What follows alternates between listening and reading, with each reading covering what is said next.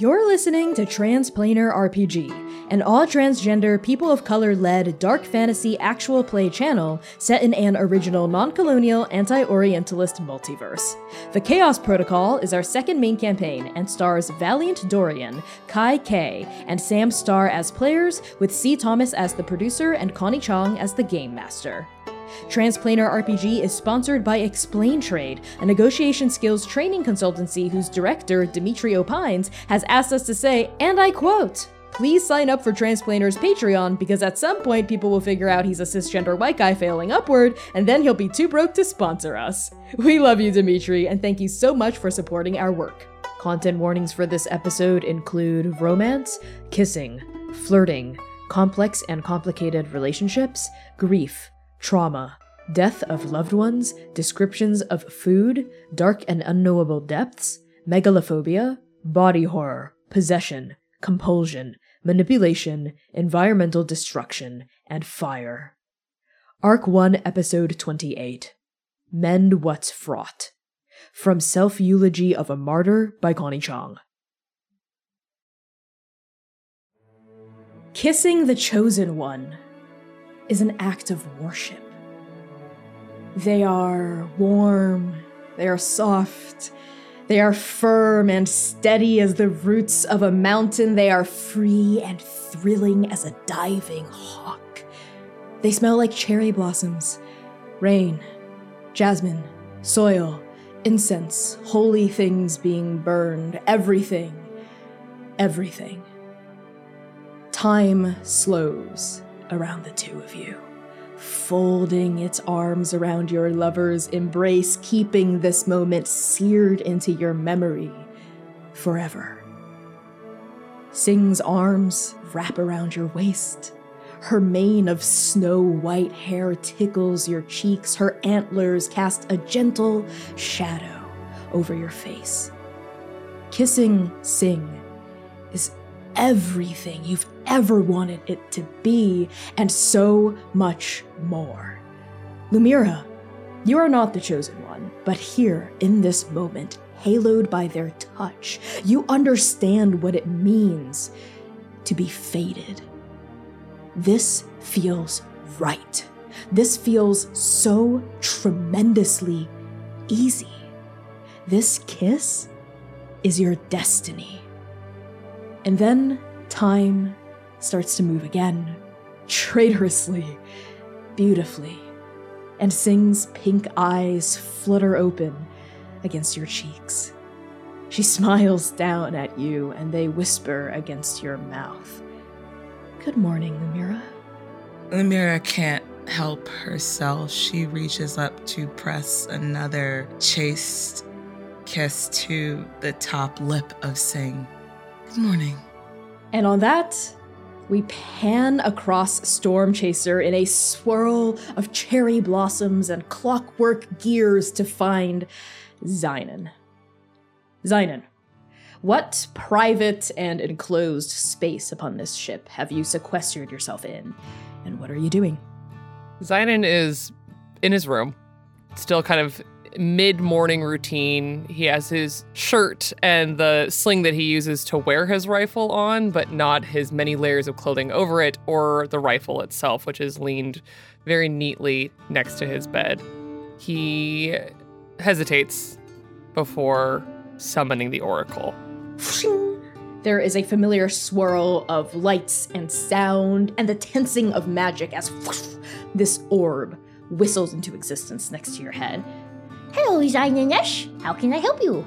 I need to get a hold of someone, if you don't mind. Who might it be? I need to speak with Naeem again.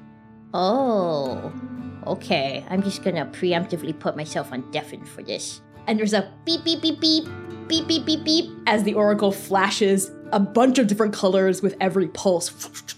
And then a boom, as the call is picked up. And a holographic projection triangulates outside of the oracle, forming a screen in front of your face, as you see Naeem. He is not mid-mission, he's back at Trans. You recognize actually their office, their study, with a desk in front of them, papers strewn about in organized chaos, and bookshelves packed with scrolls, slates, and tomes of all kinds and backgrounds behind them. They have several different pieces of sutra paper floating in midair around them, and different kinds of writing implements going all at the same time. They look to be in the middle of some rigorous study. Oh, Zynon. Hi. What can I help you with? I see you're done with your Mayday mission. Yes, we came back not half a day ago. Good. I hope it went well. It did. We completed our objective. How can I help you, Zynon? Right. Listen, Naeem, I'm not good at this, but I am sorry about the last time we spoke. Naeem pauses and then looks at you through the holographic feed for the first time, really. There's still a flush, I think, in your face from crying and a kind of, well, you tell me, Zynon, what does Naeem see? Naeem is one of the very few people in all of the journey that can look at Zynon Esh and read him like a bold-faced book written for preschoolers. And on him there's a crack in the veneer that has kept Zynon from being the person that Naeem has wanted him to be. There is a tiredness from the vulnerability, and there's fear underneath all of that. Not just fear of the vulnerability. I think more importantly, Zynon tends to be able to handle most situations, and he is feeling the tension in the air, like the electricity in the engine room. It is holding on to him. Never mind our previous conversation. I hope things have been well on your end. How is Lumira? Lumira has been remarkable. She is a credit to everyone who has ever trained her or worked beside her. I'm glad you agree. And the rest of your team? Working with twins is wonderful, actually. But we are coming to something of a crescendo. I'd never really thought through being next to the chosen one of fate about the scope of things, and we're facing things that I feel like are more powerful than me. You're not alone in that feeling, Zynon. This Mayday protocol, these Mayday missions, they are not like what we have been used to doing. This isn't just moving a flower pot 2 feet to the left because of fate's will. The stakes are higher, Zynon. I've only been back just a little over half a day, and I haven't seen therapeutics and recovery so busy. There have been people with broken limbs, shattered souls even. No deaths, but a lot of casualties. Yeah. I wasn't expecting to be in a world that, I feel like fate has had her turn at this world once. Makes me wonder if that's not why we're back again. Said it right again. It's as fate said during her pronouncement at the beginning of all of this. The journey is changing. Oblivion's shadowy claws are finally starting to release from the throat of the universe. Things are different now. Everyone at Trans can feel it. Oblivion. And I feel like every time Zynon has said the name Oblivion near Naeem, there has been an edge of anger. Mm-hmm. Something that normally is the fire that ignites Zynon. And this, he's rolling around a significantly deeper thought about what he offhandedly mentioned, that fate has touched this world before. And he is concerned, not about Oblivion. And for the very first time, about fate. About fate's role in this world. Are you doubting, Zynon? No. That look, I don't think I've ever seen it on your face before. Doubt. Zynon, what's going on? You know, we don't do these long missions very often, so maybe this is normal, but the Twilight Guard has been here before. To your assigned plane? Yeah. That's not so unusual. The Twilight Guard has been to a lot of places, doing a lot of things. Yeah. So this plane, not to get, of course, outside of what I should be telling you, but a calamity stopped a calamity here. A calamity stopped a calamity. Yeah. And how does the Twilight Guard factor into this? They triggered one of those calamities. Then it is her will. Yeah. Yeah. You're right. And yet you still doubt, Zynon. There is still fear. Not fear about oblivion. Not rage at oblivion. Zynon, level with me. What's going on? I just always thought that destruction on that scale was, well, there was a different name for it. A different name? Yeah. Oblivion. No matter how much good it's done, it was violent. The path of the journey isn't always non-violent. You're aware of this. This is what we signed up for when we became agents of the Syndicate. If you have found traces of the Twilight Guard triggering this calamity in order to stop another one, I am sure it is by her design. These Mayday missions, they are to rectify Oblivion's mistakes. The plane I went to was devastated as well. Quite different from yours, I reckon, but similar. It contained traces of Oblivion as well. Devastation, calamities all across the realm. We were able to help the people there set things right. The path of fate isn't always easy, Zynon. That's why we have to trust in her will. You're right.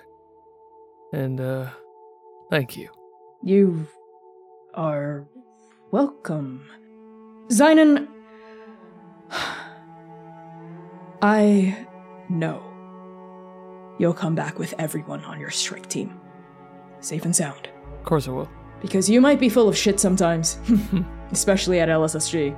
But you are a damn good leader, a damn good mentor, a damn good friend when you try.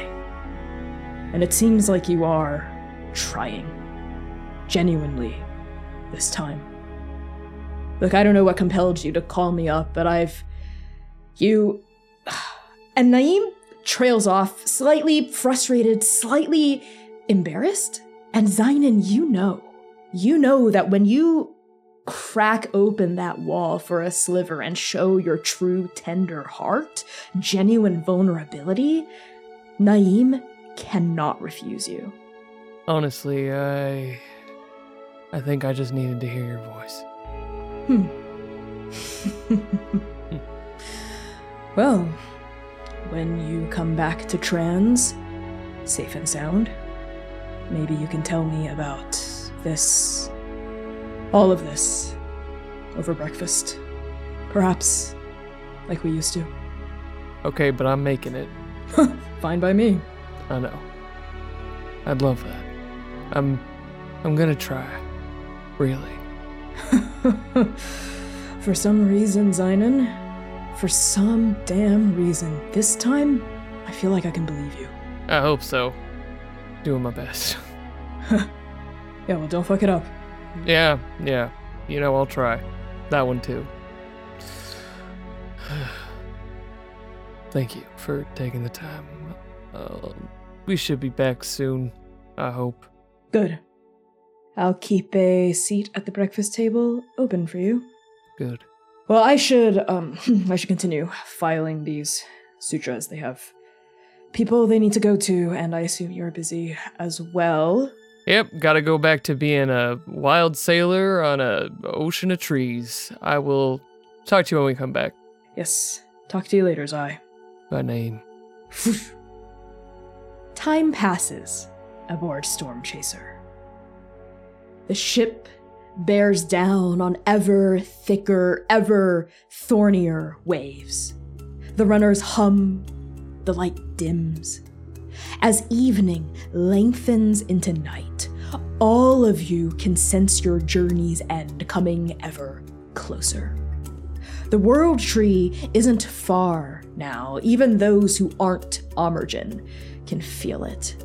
This part of the old growth wood is the most ancient part of the Wild Sea any of you have ever traversed, and the vegetation whispers of eras long subsumed.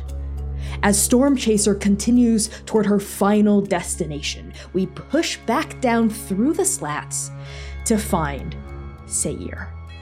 Sayer, at this point, obviously, you are fully awake, you have been completely recovered, and your joints should be a little stiff, but they're not.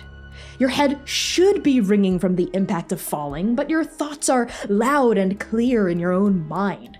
Lumira is the best healer you've ever known, but she must have done a really good job with you this time. As you get used to being back in your body and still reeling from that conversation you had with Amergen, where do we find you?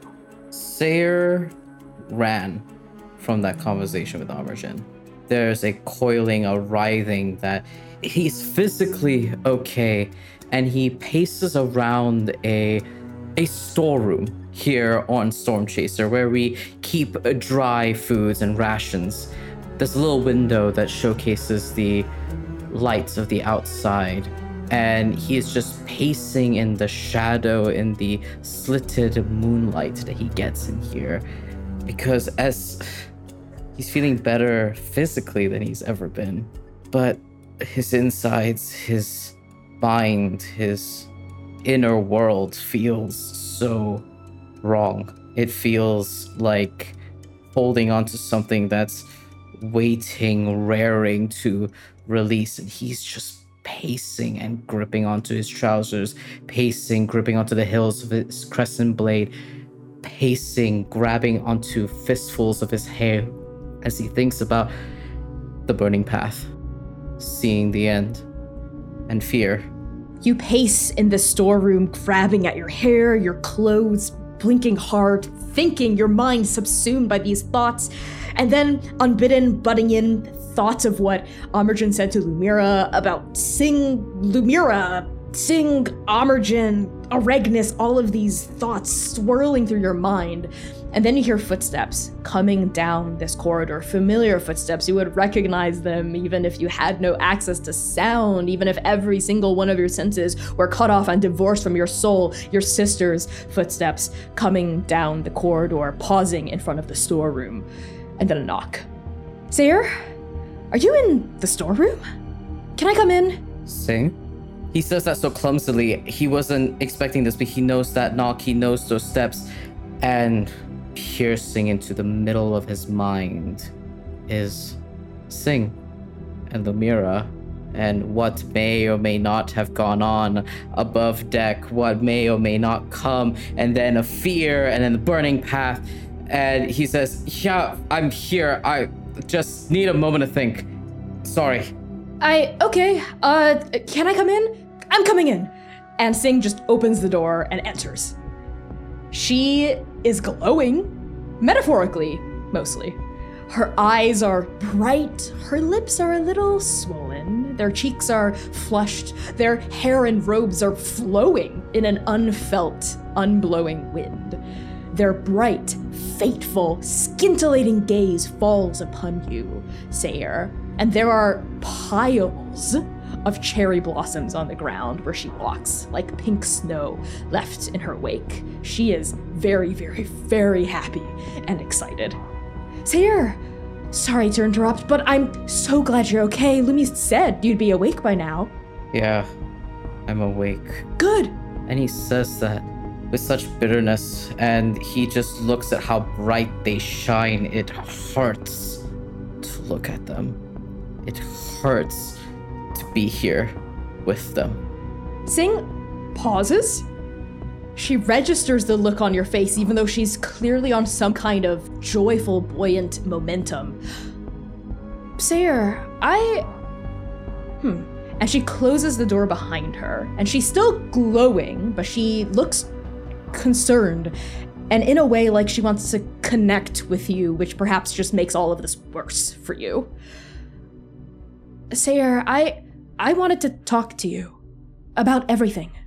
And Sayer doesn't hear that. Sayer is so focused on the piles of cherry blossoms, the glow, the scintillating light, the gorgeous feeling of being chosen, of being loved, not doubted and loved. And he doesn't hear sing. And thorns bloom at the base of his antlers where the cherry blossoms should be. And he says, look, I don't want to talk right now. We have a mission. Leave me alone. Yes, the mission, but this is only going to take, 2 seconds, and it's important. And I would like to talk with you. Then it can wait. Just leave me be. Sing, please. And Sayer says that as he approaches her. They're standing shoulder to shoulder, and he takes the knob of the door in his hands, turns it, pulls it towards him, and walks past the threshold of the door, back turned. Sayer! Something really hurts when she calls up after him, and it feels like a door has shut. But there's a mission we have, and there's an omen that needs to be released. And he moves back above board, still clawing at his insides. The sensation of the door shutting coincides with another sensation so subtle between the two of you that in both of your hurt at each other, your shut-offness, your standoffishness, Sayer, neither of you quite register it at that moment, but it is the distinct feeling of a red thread being severed. We pan across Stormchaser now, following the fragrant smell of something cooking. Zynon, what are you making on deck, and are you succeeding at it? Zynon has become quite resourceful with cooking here on the Wild Sea because, like every new plane, there's slightly different ingredients. But at the end of the day, vegetables fall under maybe 6 categories. And he's started to really parse out which ones maybe shouldn't be eaten, and has been trying to gather information like salting the seeds and things like that. And so he has been taking all of this knowledge, but more interesting to him than how this is turning out, because he's an okay cook. He thinks he's okay. But he is more interested in his company. Lumira is covered in flour. I mean, head to toe covered in flour. She is wickedly cussing under her breath as she is desperately trying to whip the egg yolk that you taught her. And it is just, it's not forming stiff peaks, and she is not happy. I think after probably a little bit of time, she just kind of throws the whisk into the bowl and it's like, Zynon, there are a few things in this world I am called to do. This is not one of them. However, she is very bright and glowing in that same sense of sing, just very bright and bouncing on her heels, but she's also extremely frustrated right now. It just won't whip right, Zynon. It takes time. The thing about cooking is that you're given, sure, people something to eat, but it's also time and care and patience. I'm sorry, I think you are confused. Just because I carry a pocket watch does not mean I have time. Yeah, you're right. I can finish this. And she just tries to dust herself off as best as possible and is just like, I will check on the biscuits in the oven, and goes over to the oven, like slams it down to check on them. They're not completely done, so they fall a little bit. So she just cusses again and slams the oven shut and like sits at the edge of the table and like crosses her legs, arms crossed, pouting like a 12-year-old. Zynon, in that amount of time, has scooped up the bowl and the whisk, and just is walking over. He's dusted in some flour, but he's always dusted in something, so it just kind of blends in with everything else. And he sits down next to her quietly. You, Say it. You want to talk about it? I know that you said trying to find a hobby to deal with things is a good idea, but do we have to try cooking? Maybe cooking isn't for you. That's fine. There's nothing I touch that is not for me. Oh, all right. It just doesn't work right. There's something wrong with the kitchen. Sure, yeah. It's the kitchen. But I don't... Don't patronize me. Lumira, I can't help but notice you're a little on edge. And she like flicks her hair over her shoulder. I am not on edge. What are you talking about? So, hearing that the Twilight Guard has been here, that the Ashen Leviathan is bearing down on us, and we're being followed by someone that looks like his soul has been drained from his eyes, that's not what's bothering you? What was that? Oh, I think it's the timer. Let me go check on the bacon. And walks over to the kitchen, completely ignoring what you said. Uh-huh. You know, it's all right to be a little imperfect. I mean, for the cooking, of course. When you say imperfect, the look on her face could cut a diamond in half. There is nothing that I don't touch, that I don't learn and master to the nth of its degree. It is only a matter of time before this, and she points to the just downtrodden egg whites. This is nothing but science.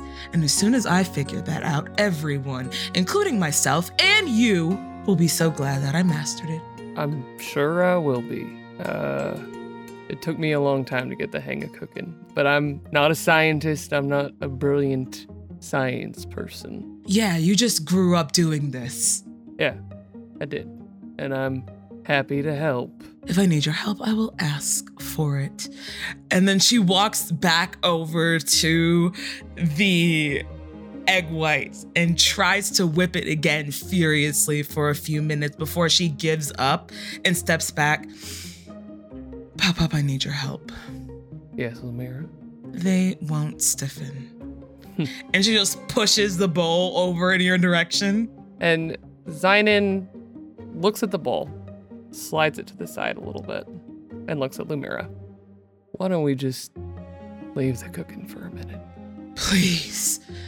And she just dusts herself off as best as possible, walks away from the bowl. What has you so wound tight? Things seem to be going pretty all right. And Lumira sits down and crosses her legs, and then uncrosses them and crosses them again opposite side, and fidgets quite for a little bit of time. Permission to speak freely. You always have it. She rolls her eyes at that, but graciously accepts. I'm gonna ask you a question, and I don't want you to deem it as weird or read into it, because I know you love to do that. I will not do that.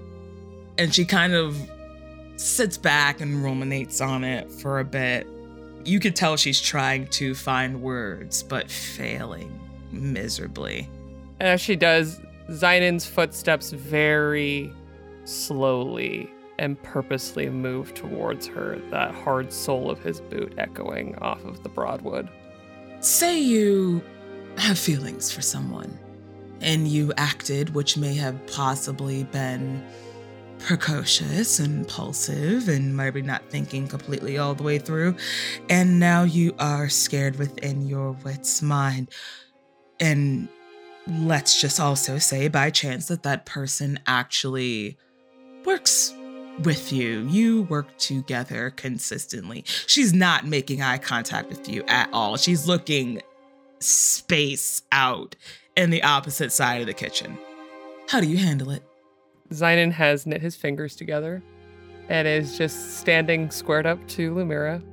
And she cannot see the smile on his face, but it is present. You do it carefully. I say out of experience.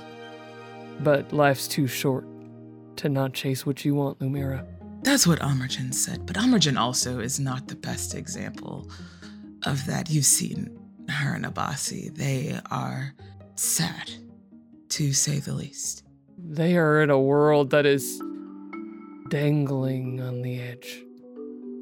And you see, as he says this, there is an honesty. Even if you're not looking, he holds those words so tightly. All you can do in those moments is chase what you have and hold it as tight as you can. What happens if that changes the dynamic of everything? Do you want it? Between us, yes. Everyone else, no. You chase it. You chase it and you don't let go. And behind those words is the echoes of all of the fears that he has had about the Wild Sea burning down, about the Baron, about this change with the Mayday protocols, and buried beneath a mountain of dust is a heartache that he has not said, but is always there.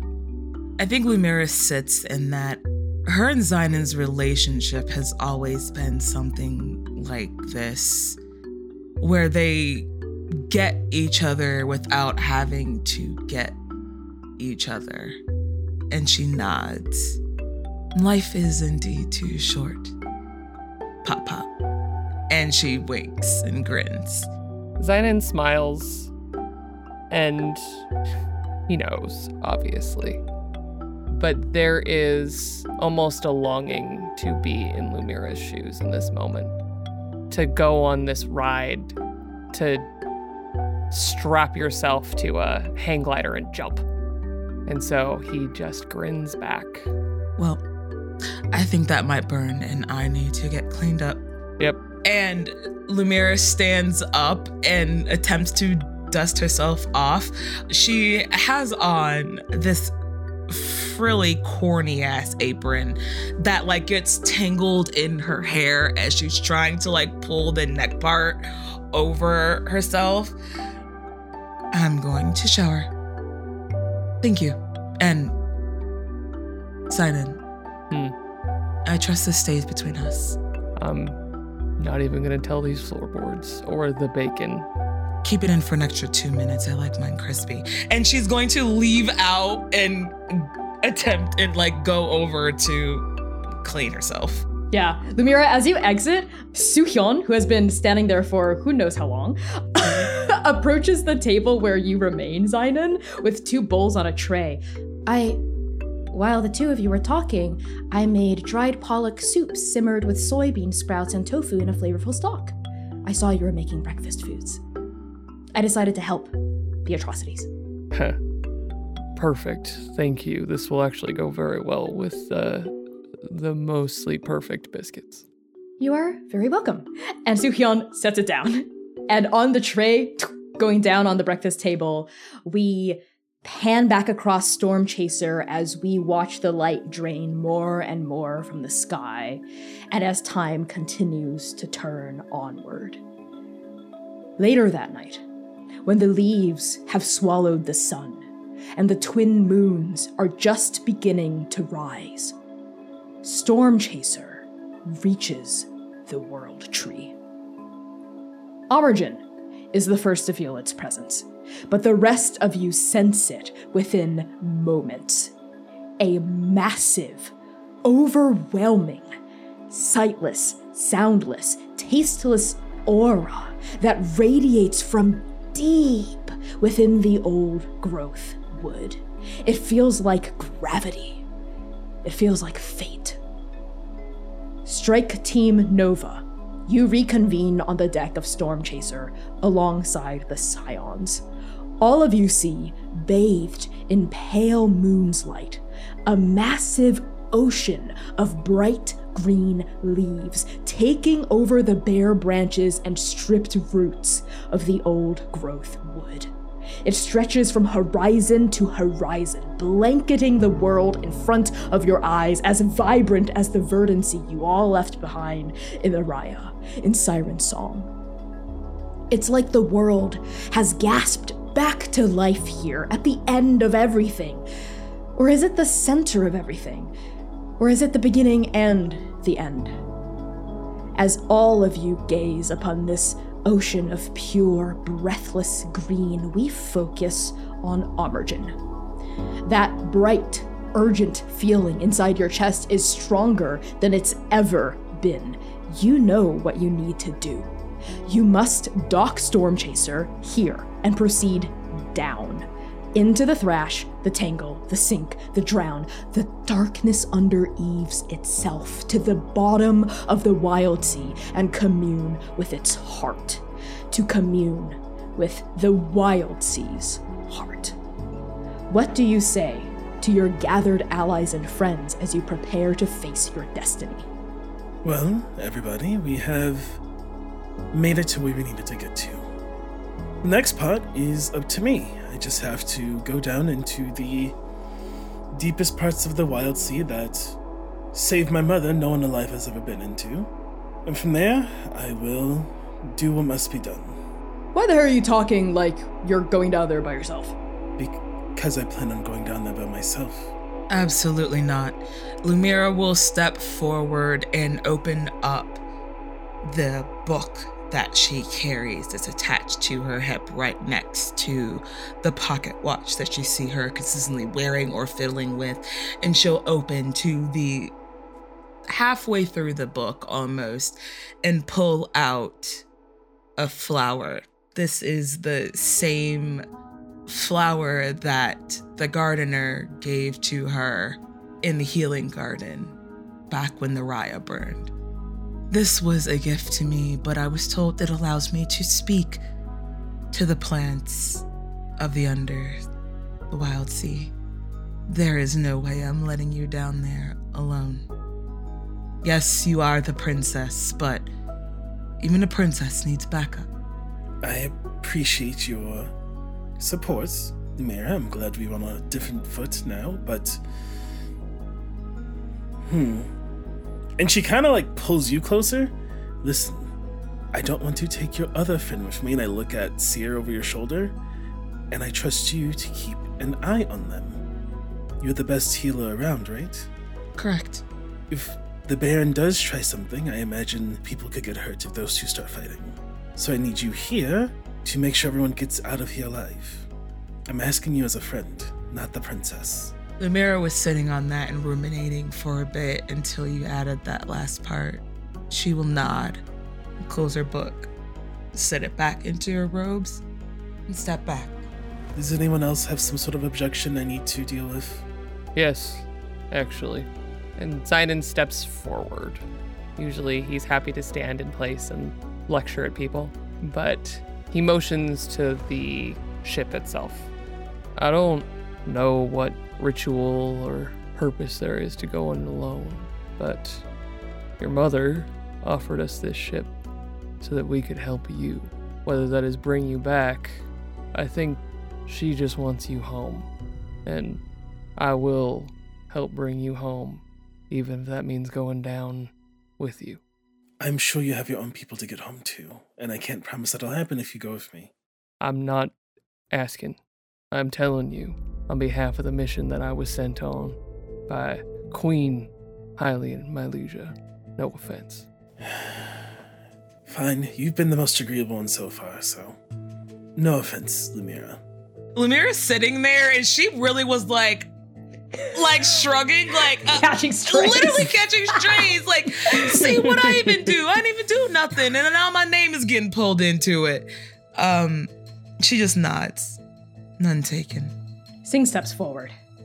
Princess, Our group, Strike Team Nova, we are something of a package deal. So if Zynan's going, all of us is going. I refuse to let any members of my team go down without me next to them. All the pieces are in place. Lemire looks over at Sayer. I love how it's a record scratch and all of us are like, Lemire will walk over to Sayer. Are you okay? It's just a feeling. And you see it. That serpent again. On that eye, like a violent scar. I can feel it. The end is close. All of you are right. I am worried about you. Something glitches and shifts in Sayer. I've never seen Sayer like this. Any pain, any wound he carries it with courage. He carries it without issue. He's never worn his wounds like a burden to you or anyone else in the strike team, but today it's different. Tonight, it's different. The wall is gone. He can't. There's something wrong. Are you still in pain? Just a mild discomfort. The faster we end this, the better. The faster this goes away. I can, and she reaches into her pocket to find her poultice, her gum, that consistent stabilizer that she uses in her healing. If you allow him, he places a hand so close to yours, but it doesn't touch. There's something that stops him. No, I'm fine. We're doing this together. All of us. We must. And it looks like he wants to say something else, but he stops. Zynan locks eyes with Amerjin, pleading for her to let this pass. She doesn't. Amerjin walks up to Sayer and puts a hand, like, again, interpersonal, but puts a hand, like, over, like, close to your chest, doesn't put her hand all the way in your chest, and then points at a finger. Listen to me, and looks you in the eye. I meant what I said the other day. Whatever darkness you have going on, you need to get it in check. Because it's not you, and it isn't what you need. I know that look, and you think you need whatever this is to feel important. If you want to come down there with us, I need to know we can trust you. Because starting with all the pieces are in place does not really help your case. That eye looks at you curiously, like a dancing cobra. You're right. I don't need this. But I am a member of my strike team, and I'm here to do my duty as I promised you, Princess. Let me do my duty. What I've promised my allies. And Sayer's blue eye rests on Zynan. Zynan catches it, and there is that connection sitting under the moons, talking about pursuing what you want and how to hunt. And he nods at you. And Zynan, just one nod, very curt, but very certain, nods back. And the sentiment remains, I'm not going anywhere. As I walk back up to the gaggle, I do stop by Zynan. Keep an eye on your team. Always do. And then to Abasi, keep an eye on your bro. I will, Amerjin. Sayer, glad you're up and walking. I promised Amerjin that you were good, okay? And I know that you wouldn't make me break my promise. There's a tiny hitch in his throat. Lumira, you hear it. You've heard it before. And he just nods, unable to speak, like a puppet on a string. See? He's good. Great. Perfect. Well, I'm sure if they're all going, you two will also want to go. I say to the other Scion, so... Just... There's one ground rule down there. Up here, some of you, when I gesture at Lumira and Sayer, have enjoyed tit for tat with me. That will not be happening down there, do you understand me? If myself or the other Scions tell you to do something, you need to do it. Abasi's just crossing her arms, like puffing her chest up next to Amerjin, as Amerjin says that, is like nodding and punctuating it with a, yeah, that's right. Listen to us. Listen to them. Lumira looks so utterly disgusted with someone other than Artemis giving her direct instructions, but she swallows it down because she knows she has a mission. So I think to counter that, Lumira is mimicking Abasi's stance, but instead she's leaning towards Singh. Kind of like, yeah, and this is my team. What's up? Like challenging it, but also not directly going against what Amarjin is saying. I know everybody thinks they know what is best. But, and I cannot stress this enough, we, and I just the Scions, are literally what makes up the Wild Sea. And we are here to support you. Thank you.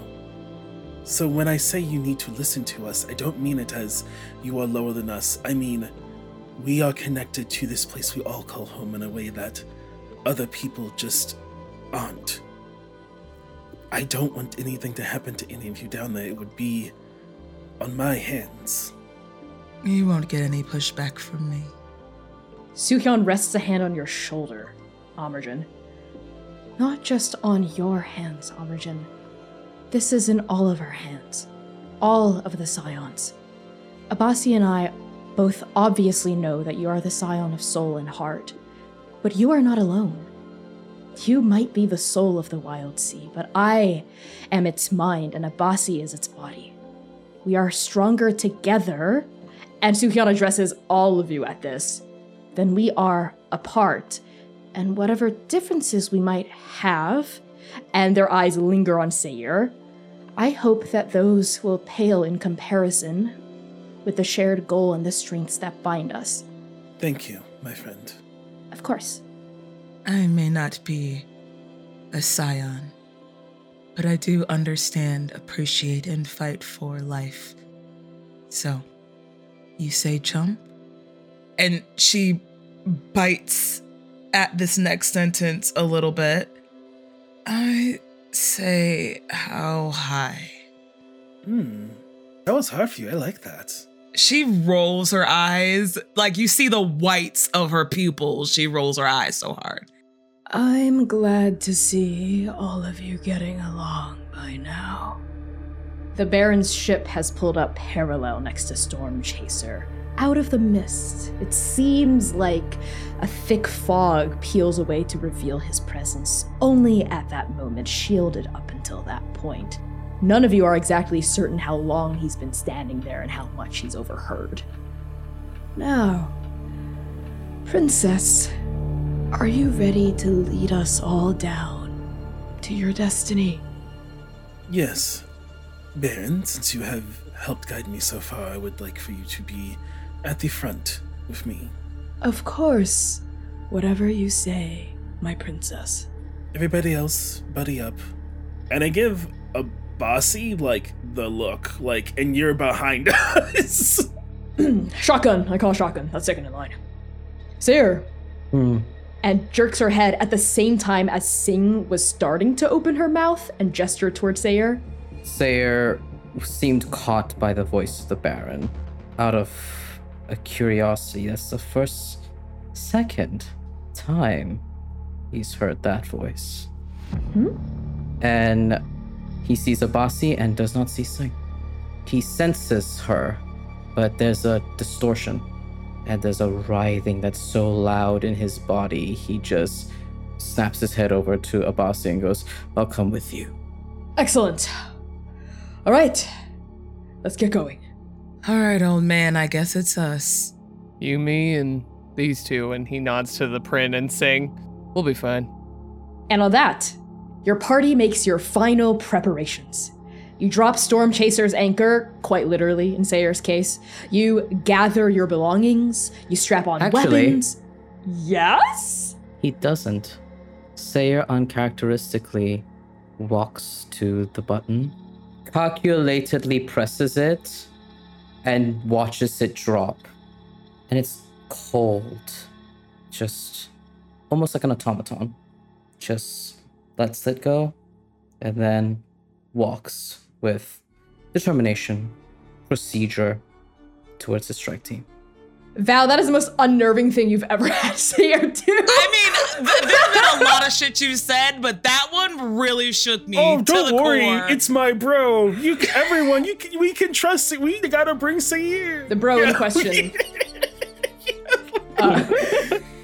Sorry, please. Anyway. I have stuff to do, all right? I'm sorry I have a tummy ache while I'm doing all this. I'm being very brave about it. You're so brave, Val. It's all that dark oil you ate. What? What? Don't worry about it. Don't do that, folks. Take care of your We tummies. do not condone eating or drinking crude oil on Translator RPG. Let it be known. Anyway, we do not endorse that. Continuing onward.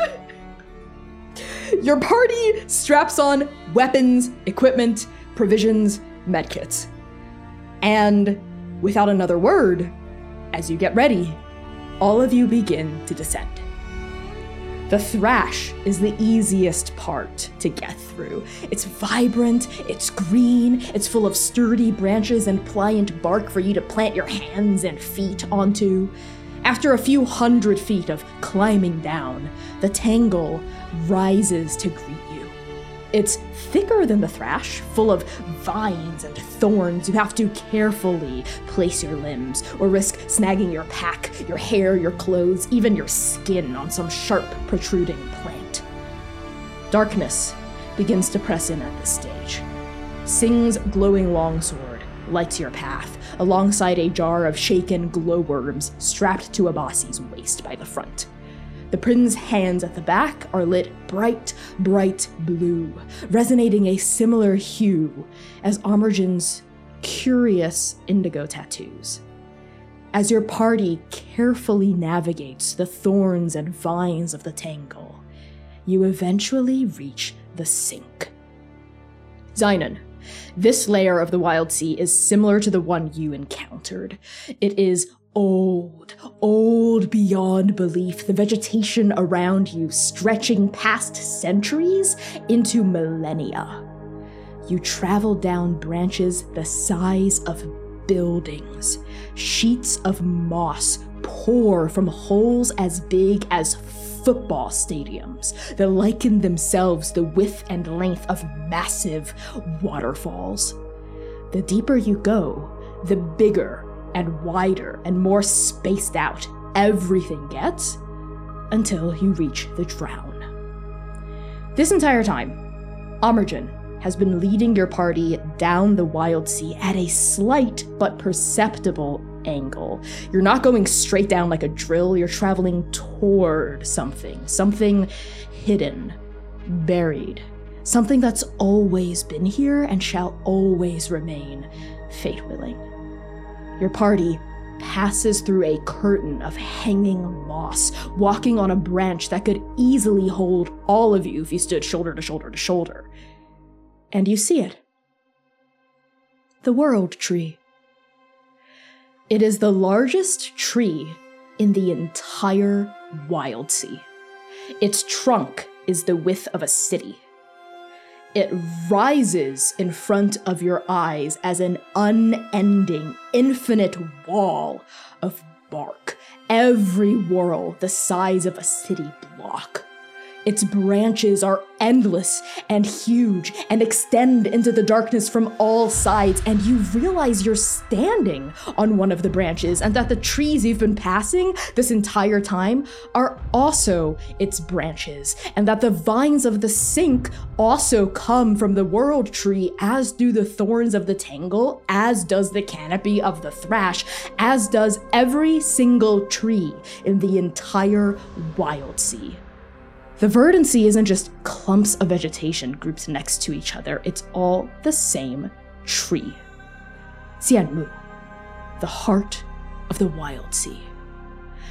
You are so far down that you can see the soil, the actual bottom of the world, rising up next to the roots, black and rich and pliant soil as dark as the loam of oblivion whence everything sprung. The world tree's roots are thousands of feet wide, miles and miles long, countless fathoms deep, curling into the earth. They are wrinkled and risen and interlocked with each other like an old god's fingers with gaps the size of mountain chasms. From your vantage point, all of you see a particular form shaped by the contours of Tianmu's roots. It's a face. Yes, a face. The roots of the world tree form a visage, not of a person, but a dragon. A leviathan. You see a massive closed eye there, a nostril here, the bark-ridden lines of a sleeping jaw half buried in soil. And then it hits you. All of you. All at once. The wild sea isn't just a plane or a place. It is also a creature, which is also an object, which is also a home. Tianmu, the world tree, is the wild sea. Amergen, this is your destiny. That bright, urgent feeling in your chest bids you to look down. And you see, nestled several hundred feet below you, so simple and humble and plain that everyone else in your party except Sing missed it. It's a stone bowl. The bowl is of a normal size relative to yourself, of course, about 1 foot wide, half a foot deep. It's nestled in the crook of one of Tianmu's eyes, and you know instantly what it is and what you need to do. It's an offering bowl. This is your third and final trial. How do you move toward your fate? I look back at everyone. Wait here. You can see me, it'll be fine. And I start making my way down, and I'm thinking about what could it want? What does one give the world? By the time I get down there, I think I know. Amergen, the other scions do not let you go down alone. Even as you tell everyone else to stay and you start to navigate your way down this trunk, Abasi steps up beside you. Hold on. You've got a weird feeling in your chest too, right? Yes. Soo-hyun and I are feeling it as well. I think we're supposed to go down there together. The three of us. Then I am glad, because I was actually very afraid. I just didn't want those outsiders to know. That's only the second time you've ever admitted you were scared to me. Remember the first? Right after you told me you loved me? Yeah, I do. And I will tell you what I told you back then, when we were 16.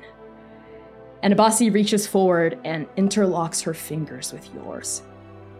You and me. Till the end. And I put my head, against her chest. Please stop telling people I'm your nemesis. It's very weird. It's just, okay, up until this point, I just felt weird and it felt embarrassing to claim, that maybe we were just... I look back, embarrassing? No, not like that, just for me. I've just never, And then Soo-hyun pops up between the two of you. How did they get there? We don't know, but they're there. And Soo-hyun, I'm here too. I'm also involved. I know, Soo-hyun. I've not forgotten you, I promise. Somebody was saying that they were embarrassed, and I think we both should hear her out, don't you? I just mean... being in... love is embarrassing, okay? It's vulnerable, and it's... This is I Kiss Abasi. I Kiss Abasi. I look back at them. That's the first time you've said it, No way, really? That is the first time you've said it, Abasi. I have photographic memory. I know, And she leans in and kisses you again. Alright, well, let's go save the world, shall we? And I, put my, arms out for both of them. And arm in arm, hand in hand, step by step, the three scions together navigate the tangled branches and massive building-wide slivers of bark down the trunk of Tianmu, all the way down to the roots until your feet touch upon soil. Soil that hasn't known mortal footsteps since since the day the loam rose from the jaws of destruction. And you begin to approach this bowl.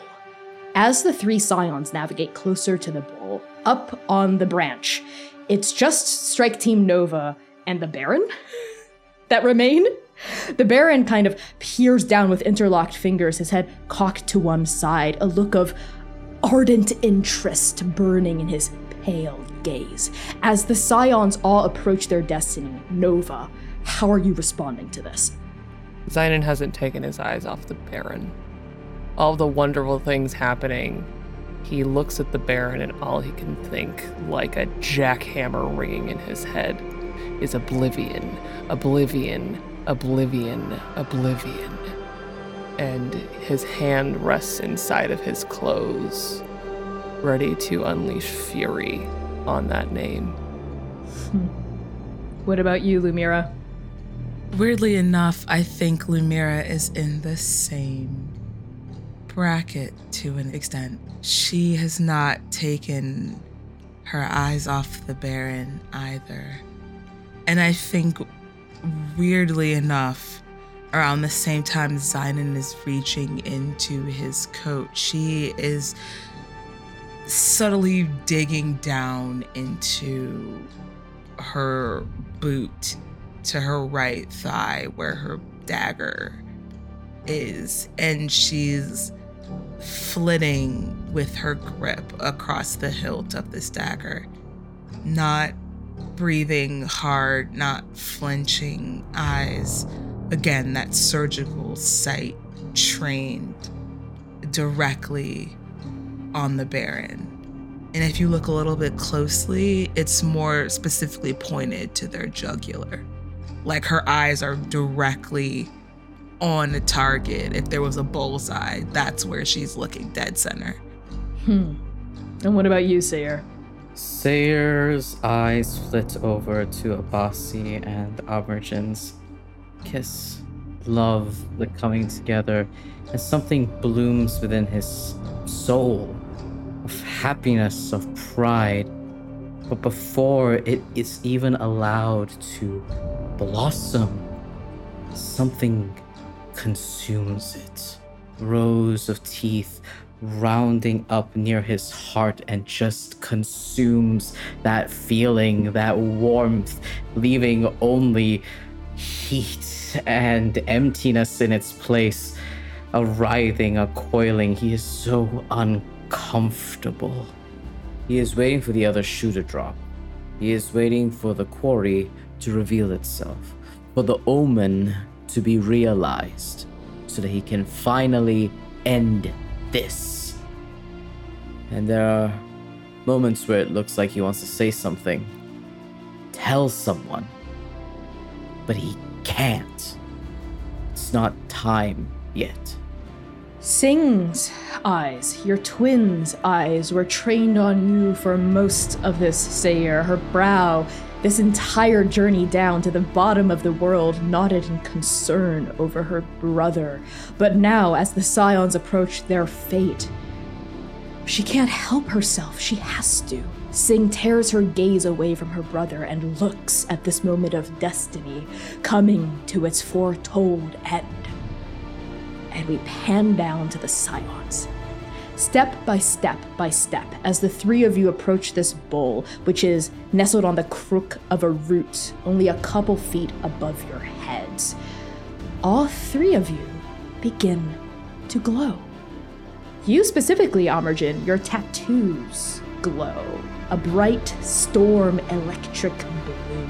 And this blue also resonates from Suhyon's eyes and their shoulders, and it resonates from Abasi's gauntlets and in the bottom of her throat, pouring out from that font of strength. Whoa! You getting this? Yes, my dear, please calm down. Calm down! Listen, when they write about this, do you want to be written as someone who is laughing and giggling? Yeah? Oh, sky above, I do love you. This is very cool. And the blue on my eyes and on my skin, it's drawing me closer to that bowl. And Amergen, you feel it too. As you get closer and closer to the offering bowl, It comes to you as clear as a sky after storm abates, what it is that Jianmu seeks from each of their scions. A small, genuine token of home. That's all the Wild Sea has ever asked. That's all the Wild Sea ever wants. Home, love, community. What offering do you put forth inside that bowl? Armergen travels very, very, very lightly, but she slips off the, half cloak thing that she wears.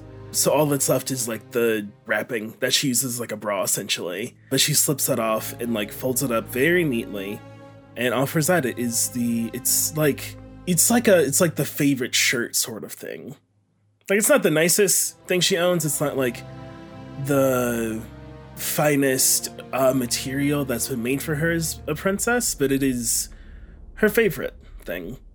It's she wore it on this journey because she would remind her of home the whole way.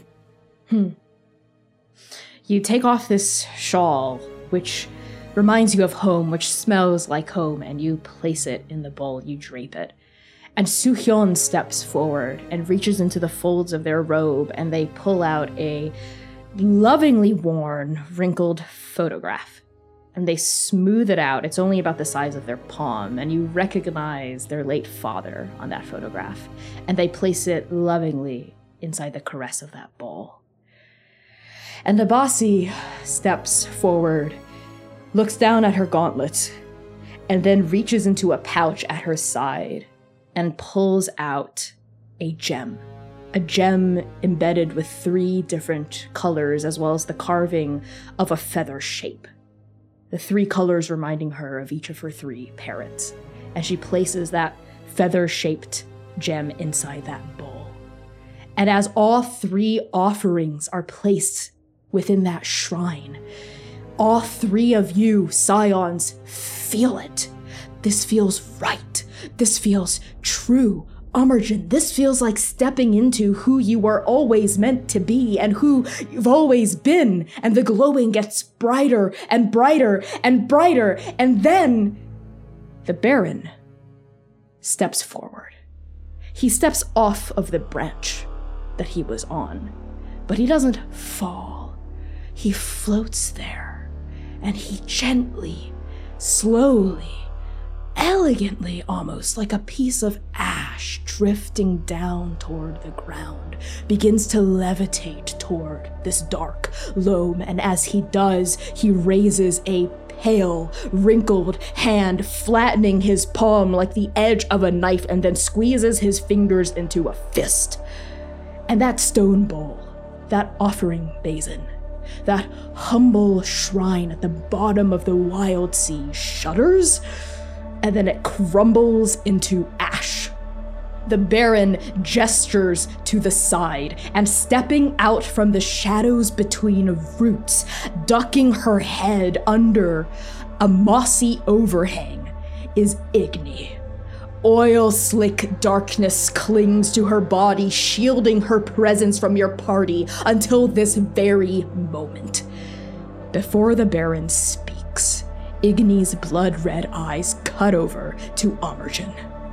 Sorry about this, princess. I truly am. But this is the only way I can redeem myself. Redeem the world. And then the Baron talks. The Wild Sea does not give life. It takes it. We have forgotten who we are. Before the verdant sea, this world was a realm of oil, ash, and flame. Buildings made of steel and glass, ships that sailed upon hard oceans of cement and tar. All was gold, all was power, all was glory. The barons of this world ruled Aregnis, named in honor of the god that ate the green. But they were weak. A whisper of the verdancy was reborn, planted into the tar by far-traveled hands. and it crushed them. It crushed their empire. I am not enticed by such fallible pleasures as harmony with nature or ancestral guidance. The roots ensnare us, the Krezerin burns us, the verdancy consumes us. The roots emerge, the leaves have thorns, the trees explode from brackish soil. The green tide breaks our homes and lives. The earth wells gold with amber sap. To the mountains, to the peaks, to the sky where green can't reach. Our home is gone, is gone, is gone. The verdancy consumes it all. This is not living. There is too much tragedy in this world. Wouldn't you agree, Igni? But we can fix it. We don't need to honor the Wild Sea. What we need to do is burn it to the ground. Overpower it. And I can. I still worship the old god, Eregnus, as he is meant to be worshipped, the god who ate the green, oil, ash, flame. My lineage has long sought the key to destroying the Wild Sea forever so that it might never return, and I have found it. After years, centuries of guiding my ashen to plumb the depths of the verdancy for ancient secrets, I discovered the truth. The Wild Sea lives not just as a place, but as a god, as did Eregnus. And our beloved Scion of Heart is directly connected to the Wild Sea itself. Only she could find the heart for us, and her fate is bound to the fate of the Wild Sea. But unlike the Wild Sea, Amergin is mortal. If she burns here, all the verdancy burns with her, from oil to flame to ash, until nothing remains as Eregnus decrees. I am here to free us all, to end this cycle of death and life, and declare the whole world ash. And then a look of genuine compassion.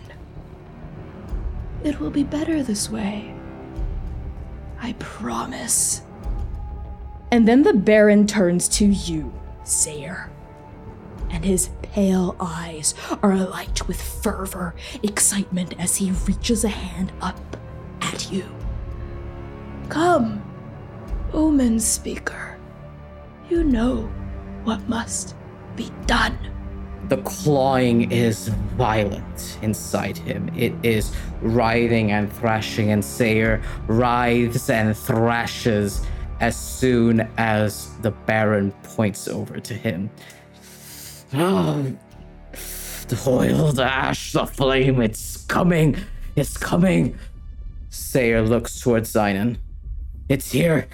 A terrible feeling, Zynon, Lumira, Singh, Amergin, Suhyun, Abasi, is dropping in each of your souls like the world is bottoming out from beneath your feet. It's spreading through all of you, a horrible dawning moment as this is sinking in. Sing, her eyes widen.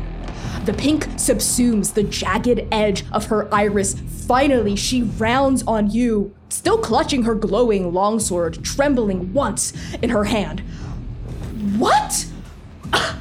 Sayer, what is he talking about? What are you talking about? What's going on? And Sayer hears it again, that jagged edge of blame, of guilt.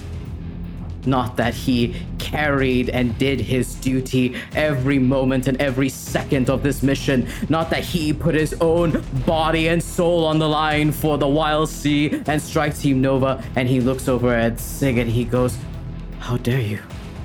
Not you. Don't you look at me this way. I did what all of you asked me to do. Bear my flame for us, to follow the quarry to its end.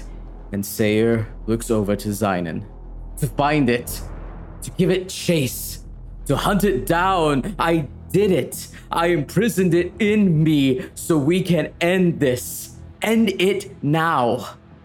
All of us. I've done my duty, as I always have. Sayer! Zynon steps closer to Sayer. And that weight brought by destiny is also smothered by guilt, by the words that Seer says back to him, and Zynon reaches a hand out to him. Now use it, but use it for the right reasons. Stay with me. Right reasons. I see the way you all look at me. Look at how you're all looking at me. Be by Sig's side. I can't be my own self. I can't support Sing. I can't stand and shout in her shadow. I can't. I am a monster. I am a millstone. I am all of these things. All of these things. Sayer, what are you? No, you're not. Nobody asked you to carry this darkness all by yourself. Zynon, he's brought this thing right to the heart of this world. This isn't right. Sayer, this isn't right. And Sayer, as Sing, your sister, is telling you this isn't right, you hear that voice coiling up against your ear, that crimson arterial voice go, "It is time, Hunter. It is time. She does not see your power, your glory. You know what must be done." When has anything I've ever done been right? She's never trusted you. They've never understood you. They'll abandon you. Sayer, again. Do this, Sayer. Be quiet, Sayer. Let me out. Let me out. Let me out. Let me out.